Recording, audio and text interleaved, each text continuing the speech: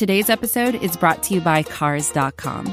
With over 2 million vehicles and 50,000 more added every day, Cars.com will match you with the perfect car for you, your budget, your life, your style. And if you're ready to say goodbye to your current car, Cars.com will get you an instant offer to cash it in. Just start by entering your license plate and get matched with a local dealer who will write you the check. So whether you're looking to buy or sell, just go to Cars.com. It's magical. Jordan is on Best. Harper's on Miller. McKee gets on the net. Now Oladipo has it. Hutchinson. Here's a long three by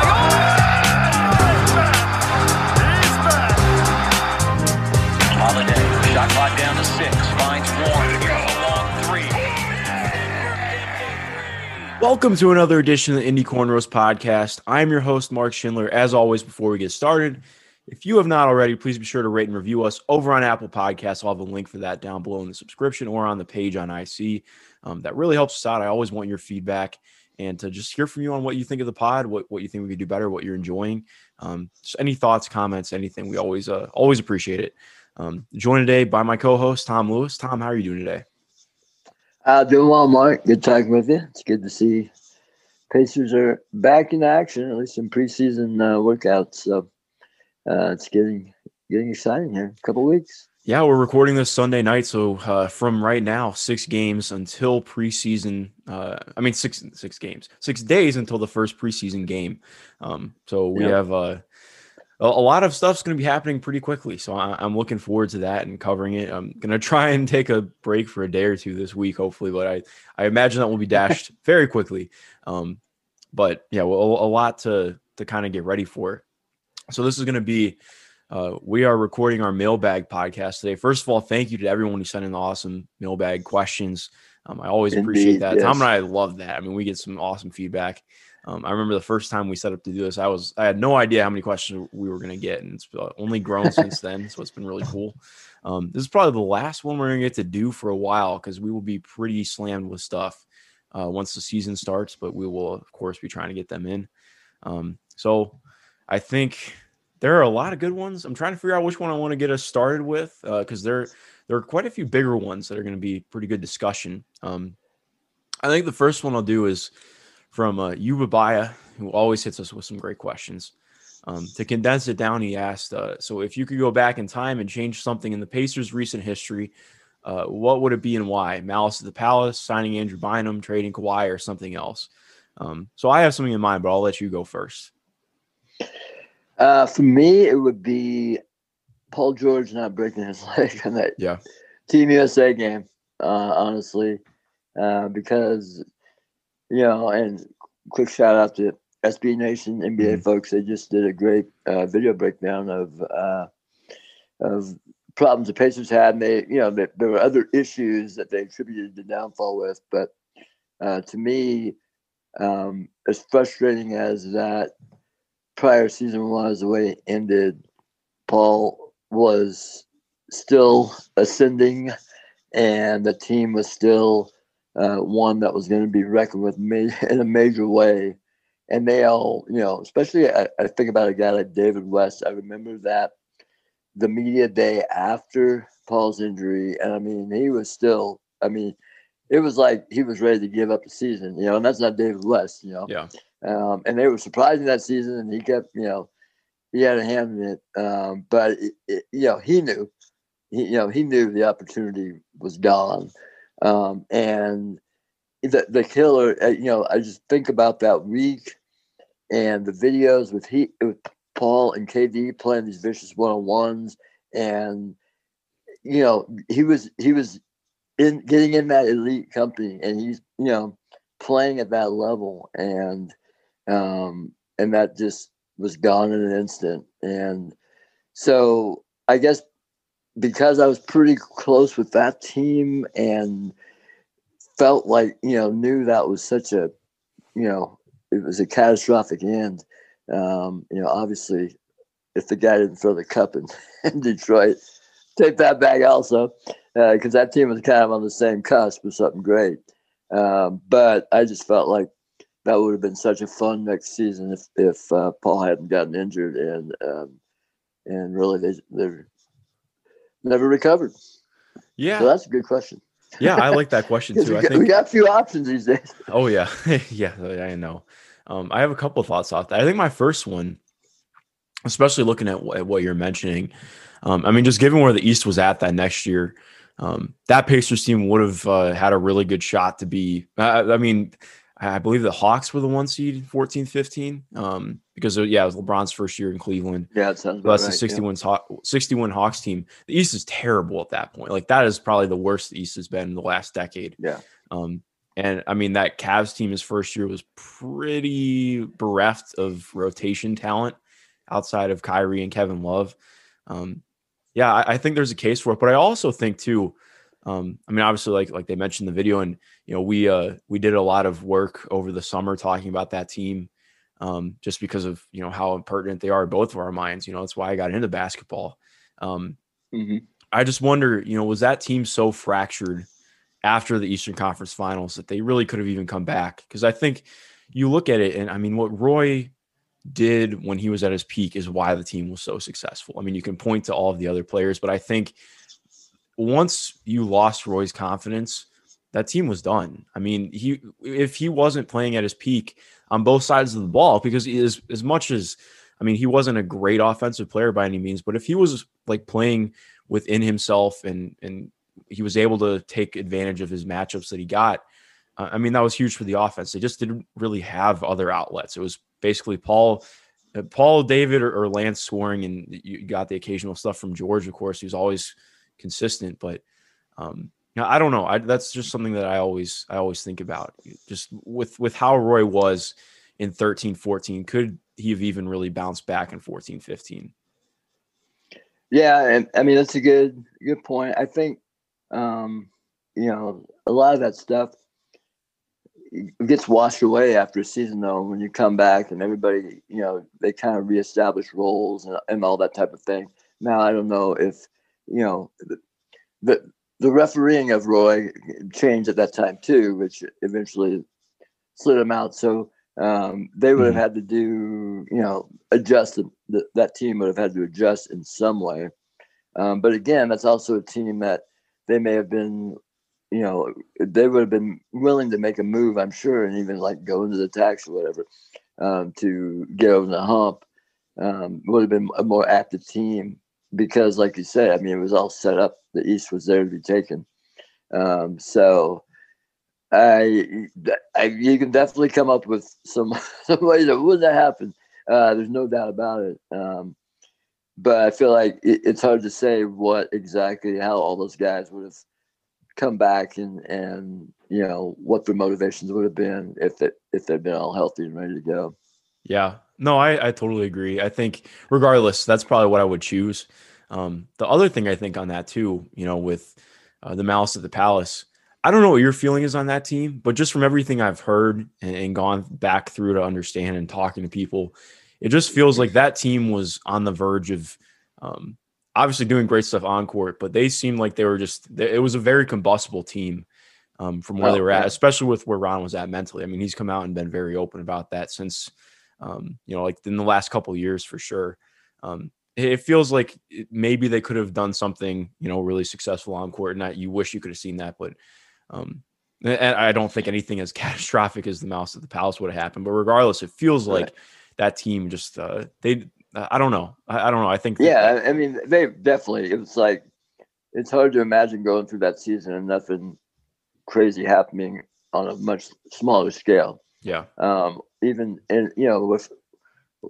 I guess that team wasn't fantastic at handling adversity, to say the least. And even you go back the year before, you know, they're battling the Pistons, and Artest has a critical nut punch and changes the game. And you know, there's just you never knew what was going to pop up, and so that was a team you definitely wouldn't want to put your paycheck on standing behind because anything could happen at any time. So but again, they were all set up to take the East that year as well. There's no doubt if they could have kept the game on the court and kept playing, and kept everybody healthy and focus on the goal to win. But we didn't even get to Christmas, so yeah, there it is. Well, hopefully we'll get to Christmas this year. But yeah. That brings up the last part of that. Kawhi was mentioned. That it's interesting. I mean, Kawhi is one of the 10 best players of this decade, of course. But I think it brings up something interesting for me. I get really caught up on this because I think when I was younger, I used to think, yeah, of course, go back. If you could go back, you'd want Kawhi. But I also think too, Kawhi was. I'm not trying to sound reductive. Kawhi became an instrumental player by the time the Pacers were in this stage. With the Spurs in 13-14, he's becoming a defensive stopper, incredible player, still working on being an offensive piece. But I think you look at what George Hill did for the Pacers, and regardless, I know you rewriting history and not rewriting, but going back through history and after it's already written, of course it looks bad, on paper. You traded for an above average combo guard, and you traded away a future Hall of Famer. But in the moment, it made sense for the Pacers, and I think that's what I always come back on. Do the Pacers get to their heights if they have, Kawhi and PG there? Do they mesh together? Are they able to actually coexist in the same environment and come together in the same way? I think that's something we always discount. There are some guys who are, just bona fide stars no matter what. Like, they're going to make it. Like LeBron James, I'm convinced he could have gone to Sacramento, and he would have been fine. Yeah. And Sacramento was fine at that time. So you could point to whatever team was a dumpster fire in 2003. But I think even a guy like Paul, you look at Paul, and as much as we like to criticize him, I think not you and I, but people in general, he was a massive success story. A 3-star guy coming out of high school, got offered to go to Fresno State, which is not, of course, not a basketball powerhouse. Wasn't exactly amazing there, but he was solid, obviously showed stuff. It was the 10th pick. He was not expected to become the player that he was. So you just wonder if he's in a different environment, how do things work out for him? So I think that's something that I always keep in mind. Yeah, I think about Paul. He was so successful. He honestly hasn't really been able to handle the high level of success. And so, but yeah, that there's no way around, wondering how incredible it could have been had they had Kawhi.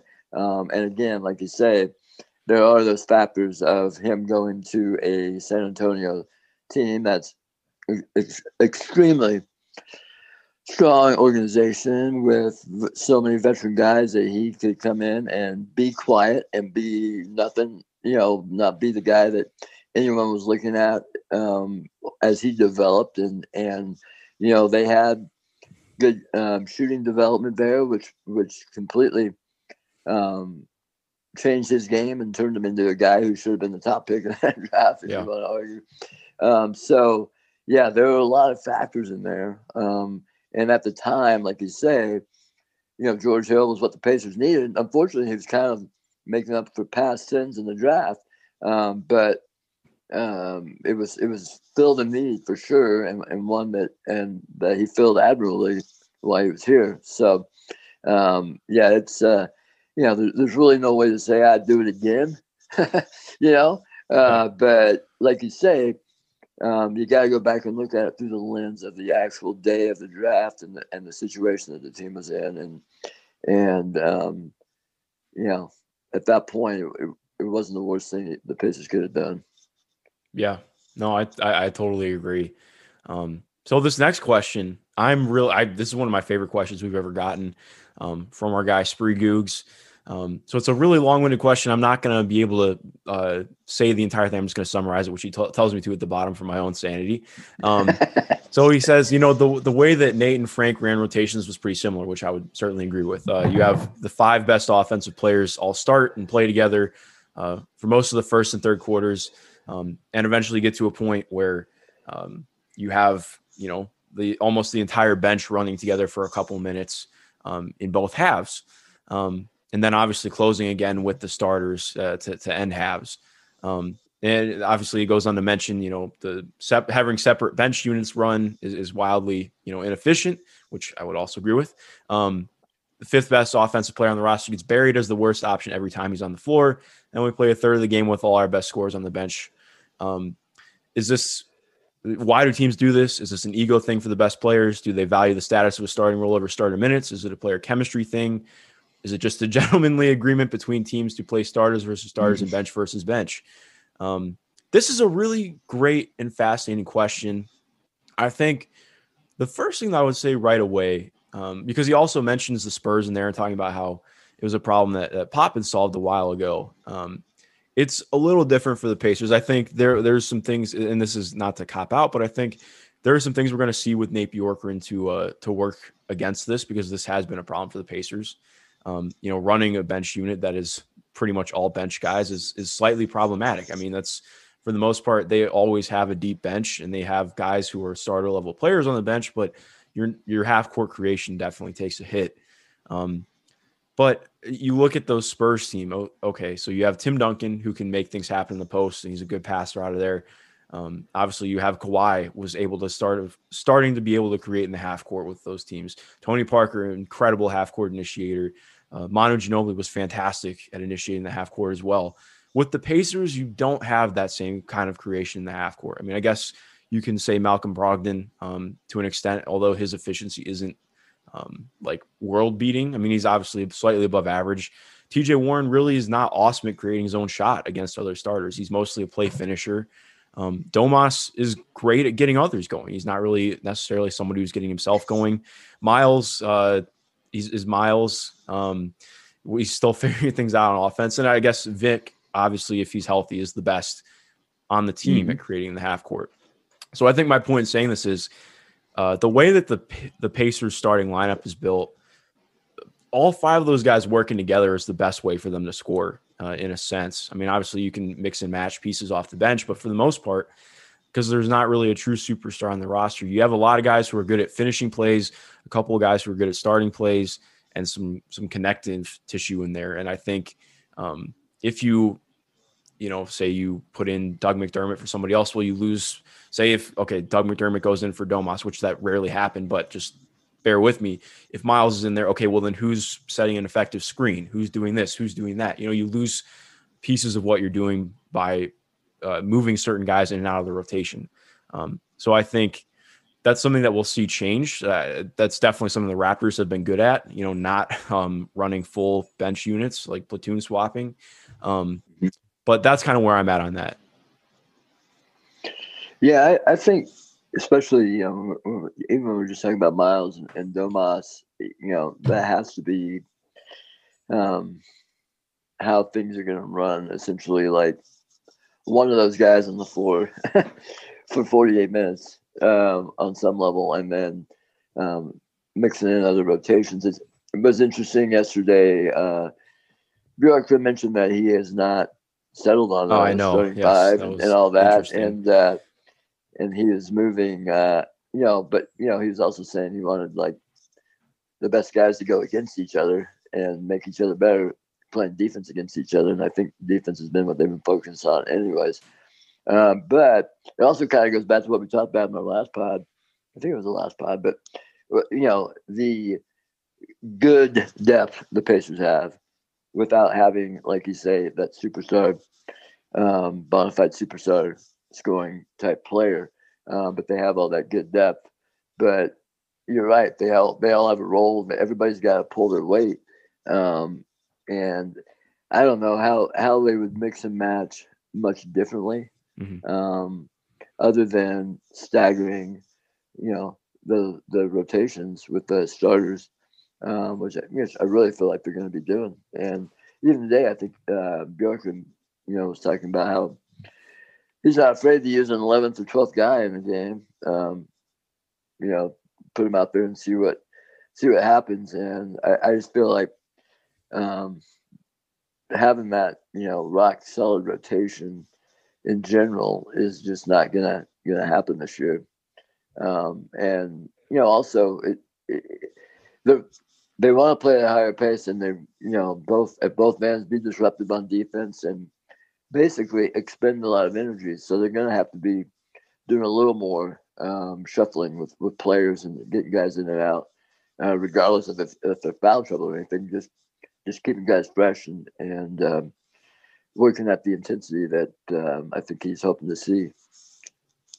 Yeah, that's a good point. And I think it's interesting too, because you look at, like you're mentioning with staggering a little bit, the way that it normally worked is Domas would come out within the first 3 minutes, and then you're running Justin Holiday out there. So I think maybe you see Miles come out early. Maybe you see TJ come out early, pulling 2 starters early or something like that in order to have a more consistent bench unit. Having one of the guards, I think that's going to be significant. Obviously, the most important thing is getting Victor and Malcolm to coalesce and figure themselves out together. But I also think, both guys are good enough to run things on ball and run pick and roll themselves. So I would not be surprised or more. I mean, I'm sure we're going to see it, seeing them get solo minutes as the lead guard on the bench. Mm-hmm. But then that creates interesting things for Aaron Holiday. What's TJ McConnell's place? There's a lot to look at. I think TJ Warren, he saw a little bit of run in the bubble as part of bench units. That's something I think we could also see more of, but it's just difficult when having, trying to figure out how you're going to play 2 bigs and one of them has to play the 4. Well, what is TJ doing on the bench unit if he's not playing the 4? Like it's right. Very messy. And obviously we'll see more as things kind of unwrap. Especially, I'm sure preseason we'll see the benches completely emptied, and that'll be cool. But yeah, so on to the next question from Infinity Zero System Error. Any early 2021 Pacers draft prospects? Have you been watching any stuff on college basketball right now, Tom? Yeah, I've been catching quite a few college games. But I know the top guys, and right now I'm blanking, of course. Oh, Cade Cunningham. Cade Cunningham's amazing. Cade Cunningham, kid from Oklahoma. He's not gonna be at Indiana. It's fine. Yeah. That's the thing. But he's so fun to watch. See these guys and you're like, okay, where's the 20th best guy in college? But and then I love the Suggs kid. Yeah, Gonzaga's amazing right now. And I mean, I Gonzaga was my backup school. I went to UW. I'm not really a fan of the way they've just taken over Northwest basketball, but I gotta admit, this team is unbelievable. They're so stacked. And that Suggs. That first game was against Kansas. I was just like stood there slack-jawed. I couldn't believe how solid he was. So I like that kid. I mean, he's a competitor. He's a freaking player. So he would be I don't even know where he is on any of the mocks or anything. Oh, Suggs is top 5 right now. Yeah, he's got to be. I mean, especially when I'm thinking about the extra months we had looking at this year's draft and all those guys. It's like so many question marks with the top guys, and these guys are just looking so solid right out of the gate, and we're just starting to scratch the surface. So, but yeah, it's so hard to think about. Okay, yeah, the Pacers will be around 18, 20, 22. It's kind of a crapshoot, but I love watching the college game right now just to see guys that might stick out. I know the kid from Trace Jackson Davis, he's been up and down at IU. Seems like when he runs into a bigger body, he's having trouble. So, we'll see how his game develops as the year goes on. But other than that, yeah, I don't really have anybody for you. You got anybody? Yeah, I have a couple guys. I mean, I was watching Georgetown play today because for whatever reason, I'm just a glutton for watching teams that can't do shit in the half court. So that's how I ended up a Pacers fan. And then I also ended up a Georgetown fan. Oh, man. Again, less fan now. I always try and remember that. Not a fan, just here to observe. But I'm definitely still a fan of Georgetown. They have like no on-ball creation. But they played West Virginia today. Deuce McBride for the Mountaineers, probably their best player. I think he's a 2-guard. He's like a 2-3. West Virginia has just a lot of really long athletic dudes. He's nice. I like him. He can handle the ball. I don't think he's going to be a primary initiator or anything at the next level, but he's a good passer. He can shoot, definitely athletic as hell, and he plays really good defense. So he's somebody, I don't know if he's going to end up at 20, but I know he's not top 10 right now. Because I think he's a second or third year player, so he's down a little bit. But I liked him a lot watching him. Also, the Schwebe, I think that's how you say his last name for West Virginia. He's like a 5-star, kind of undersized center, but he's pretty athletic. He's like a slightly more athletic Bismack Biyombo. So not somebody who I think the Pacers should target. I would hope not. But regardless, he was a fun player to watch. Oh man. West Virginia is a fun team. I'm not like the biggest Bob Huggins fan, but I always enjoy watching WVU play. Yeah, they're tough. I mean, they gave Gonzaga fits here at the field house the other day, and really, now Suggs got hurt, missed most of the action in that game, kept it close, but still, they're just always so tough, and they're going to be able to come in, and those guys that are pro level with them, they're going to be able to play defense, which is always a nice thing to hang your hat on. So, just a quick aside, those games at the field house obviously revealed the major changes in there. It was crazy to see all the infrastructure down in the lower bowl that has changed. So it's going to be a while before fans can get in there, but you have to get used to the visuals there, even on TV. So it's crazy. Yeah, most great definitely. Seats and a couple extra tunnels, and so I'm sure underneath in the guts it looks completely different. So very interesting. Yeah. Well, also I think another guy I mentioned too. Our guy put it out there in the question as well. But I mean, Corey Kispert is interesting. He's a wing guy, Gonzaga. Originally, I never thought he was going to be an NBA prospect like the first year or two, but he's gotten a little bit more athletic since he's been there, and he's a really good shooter. I can't really speak well enough on his defense. I didn't really love his defense watching him play. I've only watched Gonzaga play once this year. I was going to watch them. They were going to play Baylor yesterday, and the game got postponed because of COVID. So that was a bummer because I think that was going to be 1-2. And Baylor had a couple guys too that I wanted to watch. I know most of them aren't going to end up NBA, but they're pretty high level players. So I'm still working on scouting some of the guys, but I have been watching a decent amount. But I'm hopeful for that. They said they're going to try and reschedule that Baylor game because that'll be a good one. Yeah, that was supposed to be here too. But yeah, I think Gonzaga had a couple positives. So that's where we're at, 2020.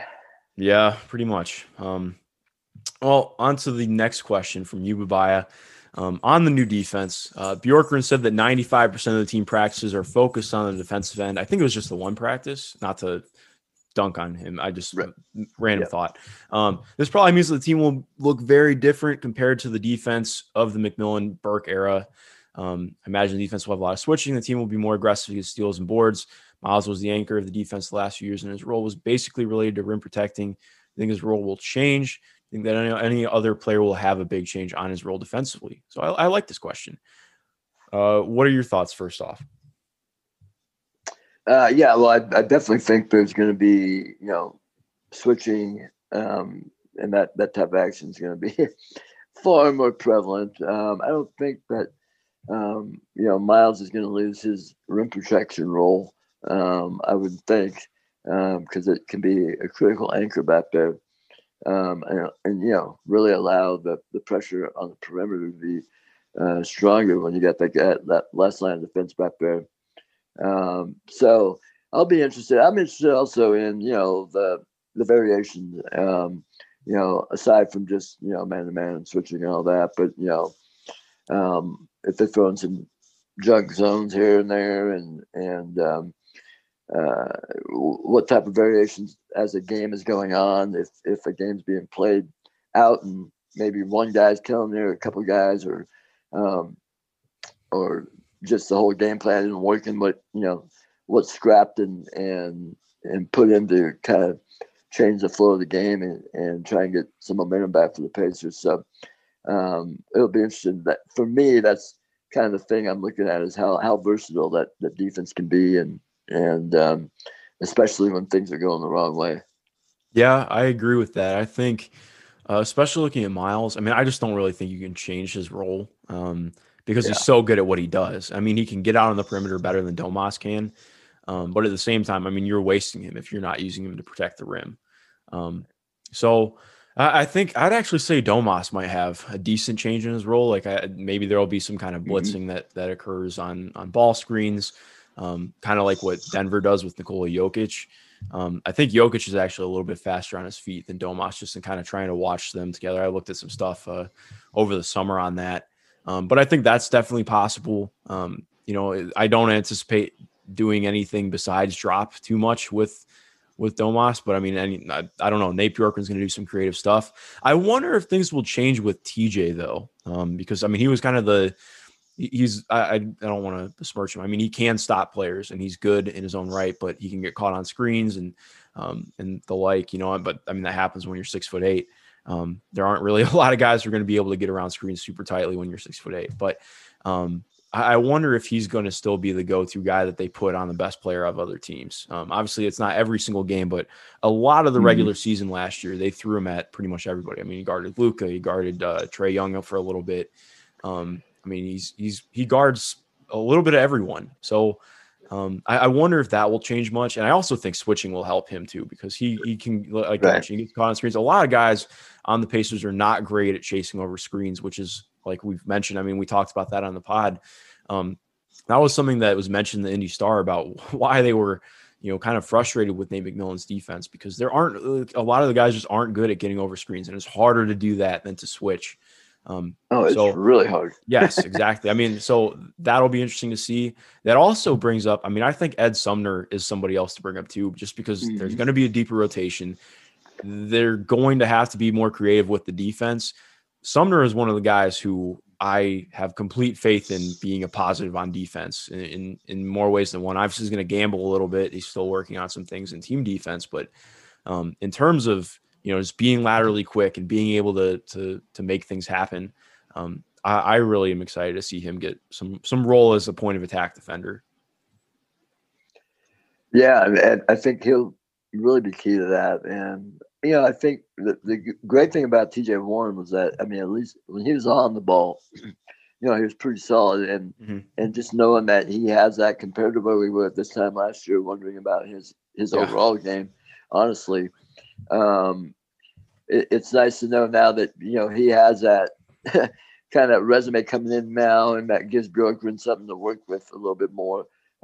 So I do think, and it's not unlike thinking offensively, but how these rotations set up and the combinations he has. And I mean, it sounds like, that's part of what he's doing here in these first couple of days of camp, with not having a set starting lineup as they're playing, is like seeing who works well with what combinations. And, it's the only way to uncover something. And so again, it's just, something that's real interesting. I mean, we're all looking forward to what they're going to be doing offensively, but it'll be just as interesting to see what happens on that defensive end as well. Yeah, I agree. I mean, just to put it into context, this is my question to you off that. So since 12-13, the Pacers have been top 13 or higher in defense every single year except for Nate McMillan's first year. Do you think that the defense is still going to be a top 10 or even, top 12 defense this next season? Because I think there are going to be some big changes. And I don't want to say it's just because of Dan Burke that the defense was different, but playing the system they did really helped out. I mean, I think it's very difficult to argue that last year's team, without that system in place, is a top 6 defense. Like, just the some of the whole was definitely better than the individual parts in terms of defense. And a lot of it's on Miles, just in what he can do on the back line. But I agree. I'm really interested to see if there is a defensive drop off, and if there is, how much. Because I think the offense is just inherently going to be better, which maybe that's a foolish thing to assume. But I think that's, just a given for what we're kind of coming from. But that's definitely, I agree. That's one of my big questions headed into next year. Yeah. And, the pace of play is probably going to impact that too, as far as the numbers and things. Which I think helped the defense out the past few years. But I still feel they have all those parts that, and they're certainly capable of having that defensive mindset. I think with the energy that it seems like everybody's enthused about getting out there and giving whatever Bjorkgren has in store for these guys, they all seem to be excited about letting it rip. So, hopefully there'll be some early success to cement that attitude and build on it going forward. This is advertiser content brought to you by Frito-Lay. Hello, I'm Chip Murphy, here to get you ready for the big tournament. Tonight we'll break down who will be cutting. Cut! What are you two doing? Sorry, Chip. Prez here got his feathers ruffled when I told him Ruffles has 0 chance of winning the title. And I was letting Dip know that she is not taking into account Ruffles' iconic ridges. Guys, it's March. We have to start talking about the tournament. We are. It is the 2023 Frito-Lay Snack It. We're talking about big-time matchups between Cheetos, Smart Food, Lay's, Sun Chips, and more. Just head to the Frito-Lay Snack Bracket and vote for your favorite chip, pretzel, or dip for a chance to win up to $1,000 or a year's worth of snacks. This sounds great. Keep up the good work. Just go to fritolaysnackit.sbnation.com. No purchase necessary. Sweepstakes ends 4/3/2023. Void where prohibited. Here's worth of snacks awarded in the form of 52 coupons, each good for 1 bag of chips. See official rules at fritolaysnackit.sbnation.com. Yeah, I totally agree. So I have a couple questions. We always get a couple questions from SpongeBob Karate Chops. So here's the first one. I'm a big fan of this one. As a former fighter, how do you feel about NBA fights? I happened to watch a YouTube titled Anthony Mason Fight compilation today. Loved it. I don't really like violence yet. I love it, which makes no sense. I kind of understand that. Maybe I just like the freedom of it as long as no one really gets hurt. Also, the organizations don't want them to fight. It's not a good risk for the player's health career. They're getting fined. Interesting. Okay, so just fights in general. NBA fights I'm kind of out on because they're really not fights, which is a good thing. Yeah. I don't really want guys who are trained to fighting each other on TV and getting hurt. I mean, it's not like it was, I want to say it was scary, but I mean, we had the Sixers and Timberwolves at the beginning of last year, got into that kind of brawl, and the Timberwolves spiraled out of nowhere after that. I'm not a big fan of fights in the NBA. I think it's a bad look personally. I get like jarring with dudes, and if you throw a punch, it happens. But for the most part, I'm pretty much not a big fan of it. I just because of I don't love how things get pulled up from the 90s, like clips of Bill Laimbeer and the Knicks Heat brawl. Like I just don't think that stuff is good for the league image or just for players in general. Personally, yeah, I mean, at the time, those 90s brawls, and even God, 86, 70s. They were flat out brawls. I mean, guys were throwing haymakers at times, and once in a while would hit, but there was a sense of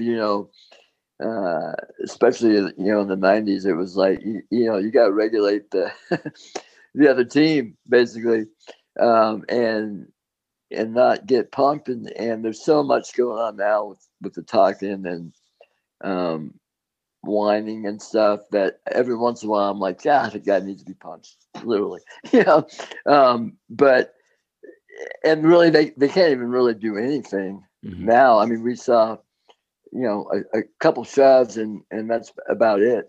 And if you do throw a punch, it's the punishment's so severe. Obviously, Pacers. Hey, the Pacers played a part in that. Yeah, played that. Yeah, I mean they completely recalibrated how anything happens with the brawl. So, and we certainly don't want to go back to what led to that. So it's understandable, but it's not completely unlike hockey, where you got guys out there who are trying to keep their stars clean, and if you got big guys hitting your star, but with flagrant fouls and everything now, I guess that is the way it's kind of regulated, because you can't really hit a guy even close to how they did back then, which would often lead to somebody stepping in. So I guess in general, the league has done a great job of kind of taking the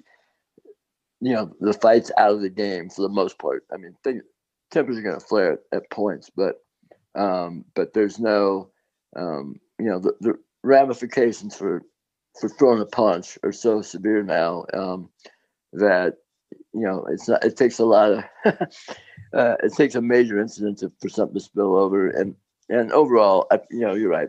That's good for the game, and that's what we're there to watch is basketball, and it's only if you're losing or in frustration that anybody wants to see a fight, but really that's not not the way it should be. If you're getting beat, you're getting beat. Take it and move on. Yeah, I agree, and I mean it's since you asked me directly, as being a fighter, or I wouldn't consider myself one anymore, but I was. I spent my fair share of time in fights that I should not have been in outside the ring. It's not worth it for the most part. When you're fighting with someone, it's just because you're angry and you don't really know what else to do instead of just sitting with your emotions. So I think I think about that with basketball too. We mentioned the Heat Knicks earlier. I mean, if that fight doesn't happen, that dramatically changes what goes on in the playoffs and all that. And that Heat team was so good. Like people, I hate saying the word people forget because it makes me feel like an aggregation account on Twitter. But I mean, that Heat team was amazing with Alonzo and just all the guys on there. Eddie Jones, those were fun teams. I love going back and watching them play. It's just, I'm not about it. And also, my last thing off that, can you imagine if the Malice at the Palace happened today, like in the social media era?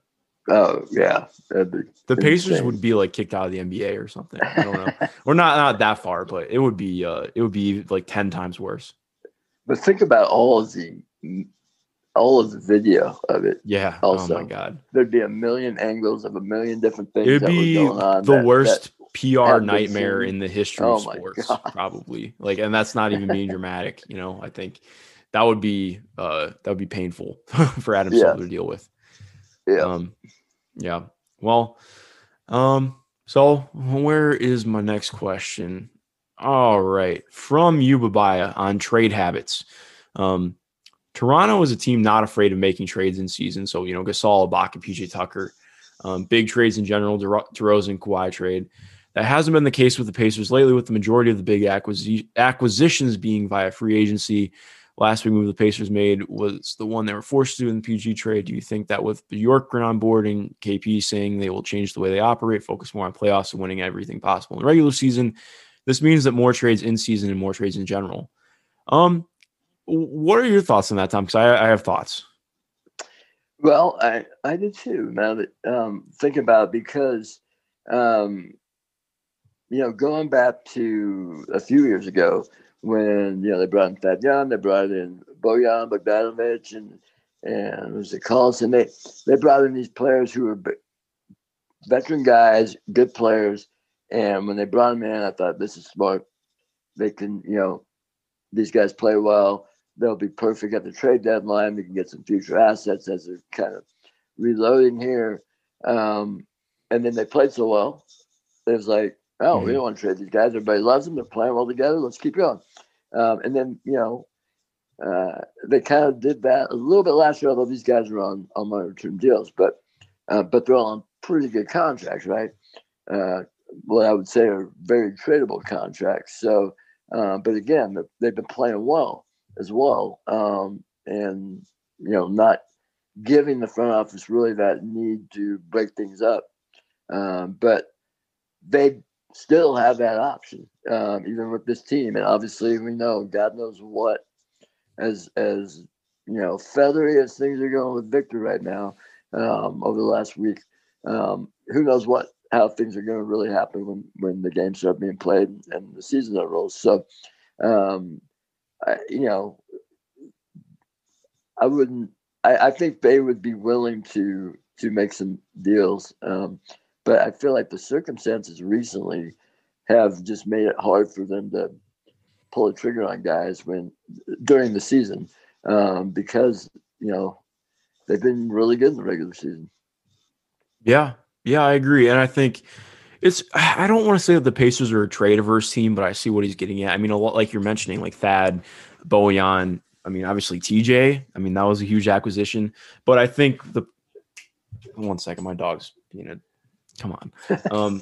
I think the point he's making is about getting a star player, or like doing a trade deadline trade, because the team does not do trade deadline trades. It's been, I mean, since Evan Turner, that's the last one. But what I'm saying, just real quick about like Thad and Bojan and those guys. I'm not saying that they went out and made those deals. I mean, I felt like they signed them so they could trade them at the deadline to get some either future assets or a better player of some sort. But then they didn't. They were playing so well, they didn't want to break that up. You know what I mean? So that's kind of what I'm saying. Like I felt like they've been putting themselves in position to do that. And the success of the team prevented it. Now you could, in hindsight, say, "Wow, they should have done it anyways," because now, those guys have moved on and really they don't have anything to show for it other than some fun regular seasons, right? So, anyways, that's kind of what I was saying. But no, yeah, I agree with that. I think, I guess it just really depends on how the season goes and how seasons go in general. You can't make a trade deadline move if you're not a team that's going to benefit substantially enough from making a trade deadline move. Right. And, for the most part, if a star becomes available, it's because they're wanting to go, to LA or Miami or something like that. It's a little bit harder to get a star to part ways to come to Indiana. I'm not trying to cop out or make excuses, but I think that definitely does play a part in it. But I ultimately agree. I mean, I think it's all about having the right environment and timing though before you make a move like that, because it's hard to be an all chips in team when Herb Simon is the owner, to be frank. So I don't know. Would you agree with that?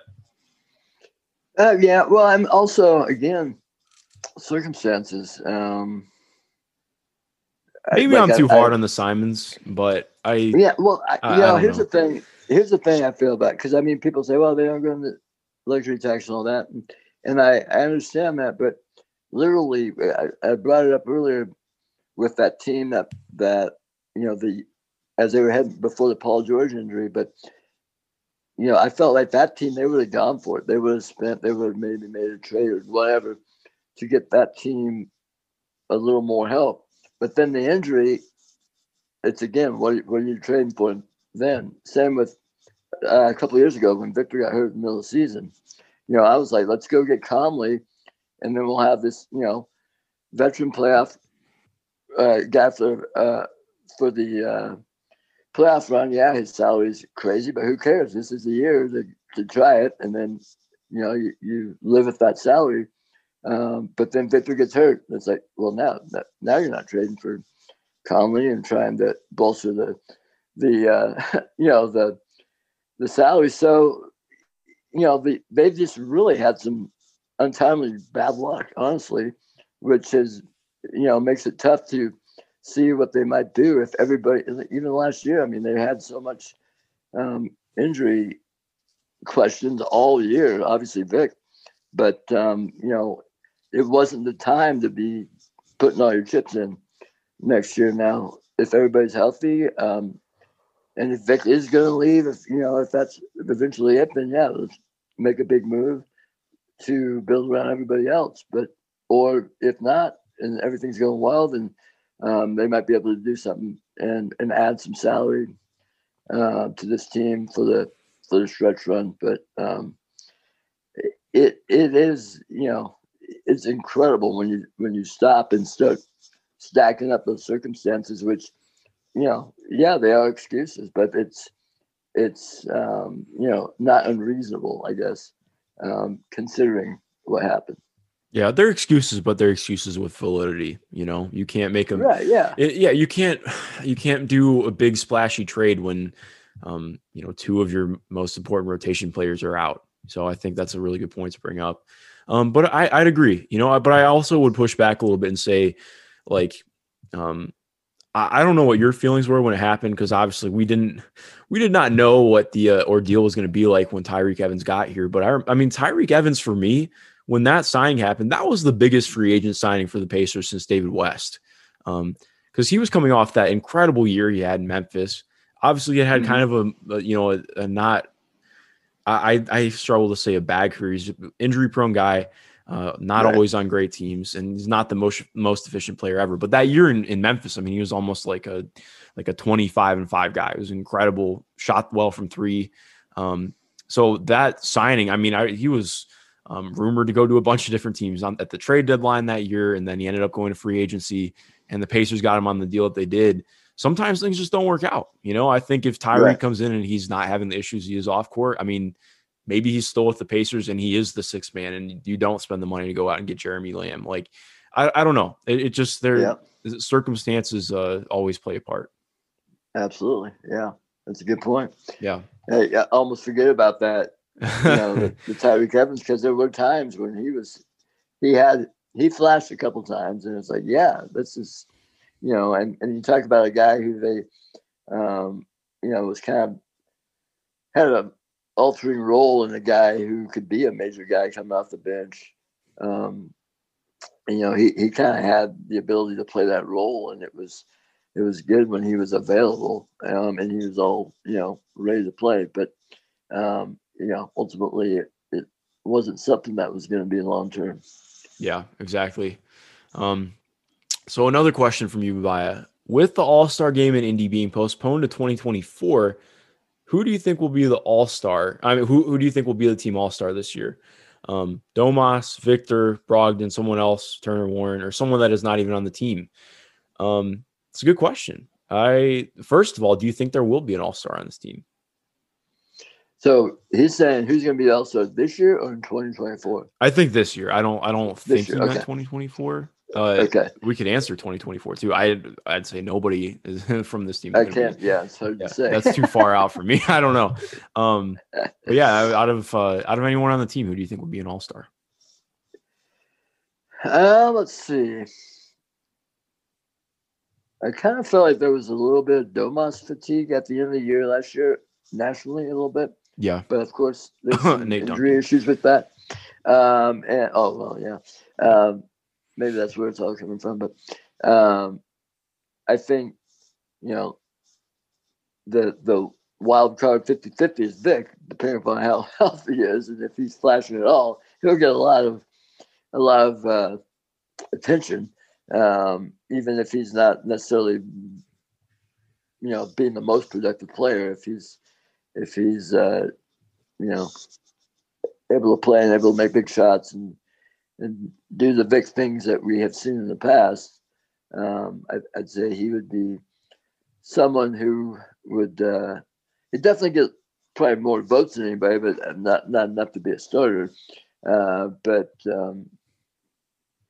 that's the one thing when I go back to Sabonis, though. I don't think, the league people, the coaches, they appreciate what Sabonis does. So if he's doing that 18 to 10 or 18 to 12s, he's definitely probably going to be the most sure bet, I would think. Yeah, I think so. I'm not going to look at this realistically. Okay. Well, I guess realistically, I think if it's going to be somebody, it would either be Vic coming back and hitting 95% of what he was, or something like that. Maybe even better. I don't know. Because I think in the East, that's an all-star player. And even in the West, I mean, you could argue, it just depends. His 17, 18 year, he would have been an all-star on either side. And then Domas, I guess. But Domas, that's going to be hard for Domas. It'll be really hard for him to make it unless he takes another leap in numbers, which, I think you could argue his minutes might go down this year, considering they're going to play a deeper rotation. They want to get Goga more minutes. I don't know. My ideal all-star for the team is TJ Warren. Because you just think about it. If TJ Warren's an all-star, that means he takes a meaningful jump in his play. He's probably a better passer. He's still shooting well. So I think if TJ Warren becomes an all-star, that would be ideal for the Pacers, because you know what you're getting with Domas. Maybe he becomes like a better individual scoring threat or something, but I could agree with that. Yeah. I think also, he's a guy, like you say, if he takes a jump, he's a guy who could be scoring in the 20-point a game range. And if you can get over 20 points a game, you're going to be in the conversation for the All-Star game. Of course, there are more there's more All-Stars, I think, in the East this year as well. Yeah. Potential All-Stars. So competition is going to be a little steeper. Yeah, definitely. Well, yeah, because I agree. Because that's my point. Like if TJ is, he was almost a 20-point per game scorer this year. I think he was like 19.5 or something like that. It was really close. Right. So, I mean, he's taking that much higher steps. He's scoring like 23, 24 points a game on like similar scoring efficiency. And, absolutely. Yeah. So like, I think that would be just a massive leap. But yeah, I think ultimately it'd be Vic or Domas. And if Vic's an All-Star again, I think that's pretty good for the Pacers. That'd be incredible. Yes, that would be very good for the Pacers and for Vic too. I still, as much as he's not in the greatest light in Indiana, I still want the best for him. All right, so 2 more questions.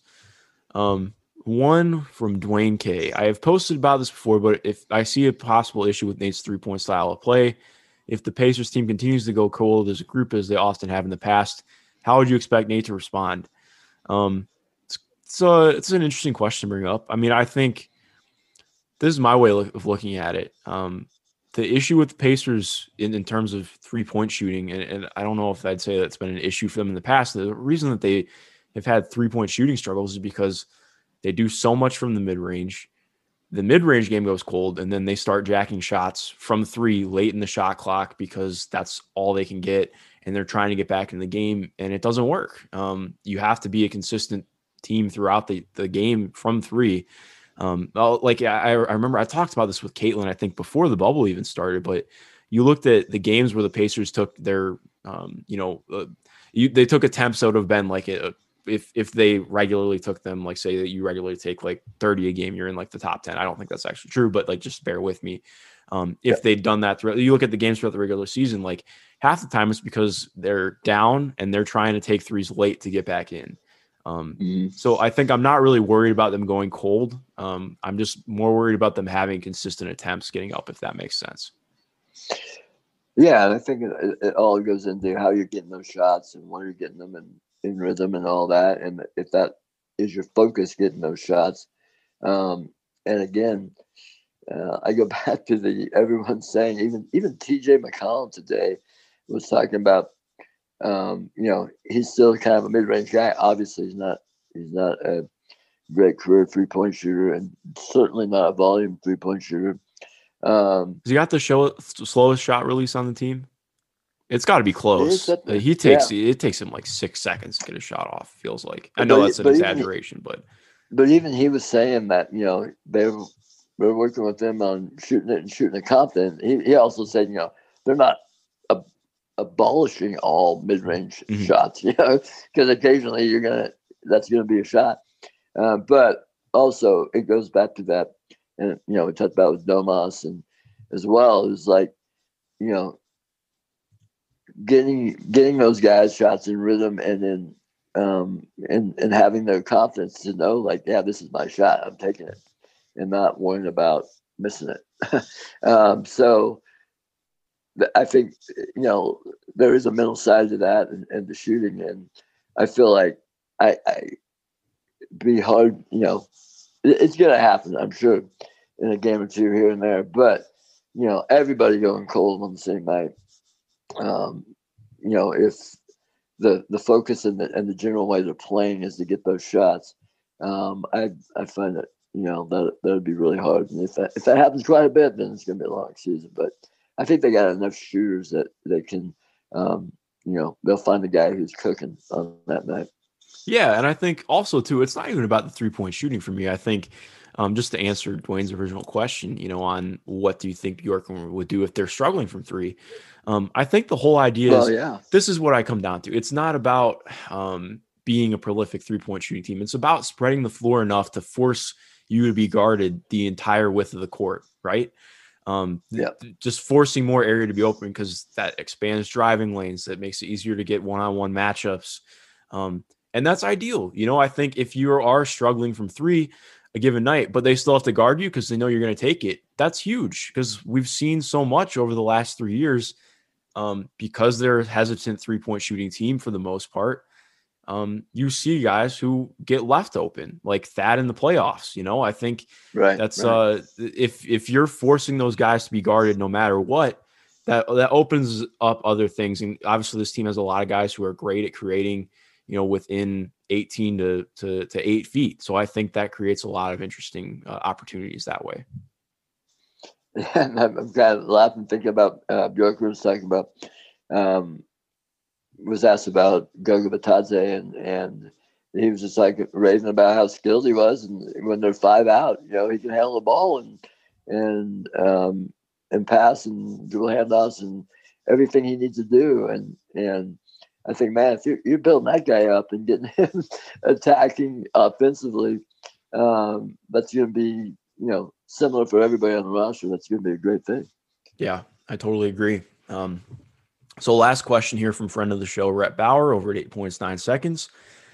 Assuming he plays somewhere between regular season Warren and bubble Warren, do you think we see an extension before the season is over? 125% of his current salary would be 4 for $60, which I think is low. My guess for his next deal is around 18 to 20 mil. I totally agree, because if an extension happens, it would have to be 125% of his current salary. That would be the max. TJ Warren is definitely more than a 4 for $60 player. I actually think his deal will probably be higher than 18 to 20 million. I think he'd be around like 22 to 23 million a year for 4. I think. Where would you kind of project his salary out at? Yeah, I hate guys have one good year and now all of a sudden we're like, God dang, we got so worried about salary, but that's the NBA. Yeah. But no, I know it's annoying. I don't he has like another year. Yeah, and he has another year on that. But the extension, I think, honestly, I hope it's a 22 type extension, 22 per year. I was thinking about this. Just for some reason, I was looking at the future cap numbers, and it is interesting to think about. I mean, when he's up, I think it's not going to be a problem for them to extend him, honestly. And I think it probably would be smart if they could get that good number. The earlier the better. But crap, I just completely lost my train of thought there. No, you're right. Well, no, I mean, yeah, I agree. I just going off that. I mean, I think the earlier that they can sign TJ to a longer deal, I think the better. But it's also like that's going to be difficult because, like Rhett brought up, it's a good point. He's not someone who, coming off of his deal, his extension really doesn't make sense. Even just given how he played last year, he's worth way more than 4 for $60. Because I mean that comes out to what, 15 million a year. He's definitely worth more than that. He would get more than that on the open market. So I don't think that is something that's in the cards for this year. Oh, yeah. He's got to keep betting on himself at this point. Well, yeah, and he has fully guaranteed deal through 2022. So he's still got 2 more years, and there's no team or rookie option on it. So it's, I mean, not rookie, player option. Right. But yeah, right. So. But I don't know. I mean, I think ultimately, I come down to I think he'd be probably like a $22 million player, just because he's a forward who can score, he can shoot, he can play defense, and he's 6'8". So I think that's any team in the league would be willing to throw quite a bit of money at TJ Warren, especially if he's close to the bubble version this year. I mean, bubble Warren is almost the max player. Like he's not going to be there, but that's like But yeah, and the other thing I was thinking that I lost earlier, but they're kind of dealing with the artificial cap right now. Yeah. Anyways, and it sounds like they're just going to keep that going here. So again, it's just about finding those slots to fill out your roster, and God willing, the actual basketball related income will increase because things are going so well the next couple of years, but it's probably going to be a ripple effect on that's going to go through at least next year. So I think that when you're talking about the actual dollars and stuff, I mean, I think these guys are going to TJ's going to want to get what the open market will bear, and hopefully that it does continue to rise for him because he's playing so well. Yeah, I agree. Well, Tom, do you have any closing thoughts before we get out of here? I think we had a couple more questions, but I think I'm about ready to wrap it up. Yeah, we've been going for a while now. Yes, we love have. All the questions again. We keep getting some awesome questions. Mentioned at the beginning, but I appreciate everybody jumping in, and I know that can't get to all of them, but I just appreciate all the comments and everything. I know on the site that there's just great engagement and comments going on, and this is really. I was thinking the other day, it's like, not only is it the coaching change intriguing, but this team coming back completely to give it one more shot is, you'd think there wouldn't be so many questions, but there's so many questions around this team that is I don't want to say the strangest, but one of the more different type of years that I can remember going forward. So I'm just real excited for that. Even that first preseason game is going to be real interesting, and it will be here before we know it. And I can't wait to keep talking about it. Me too, Tom. Well, thank you for coming on, of course, and doing this with me. And to everyone listening, thank you for sending in questions. I apologize for the ones we did not get to, but we will be getting to more questions again, hopefully soon. I'll try and answer them on IC. Thank you again for listening. Of course, like I mentioned, be sure to rate, review, share this on social media. Follow us on social media. We'll be in touch soon. Have a good rest of your day.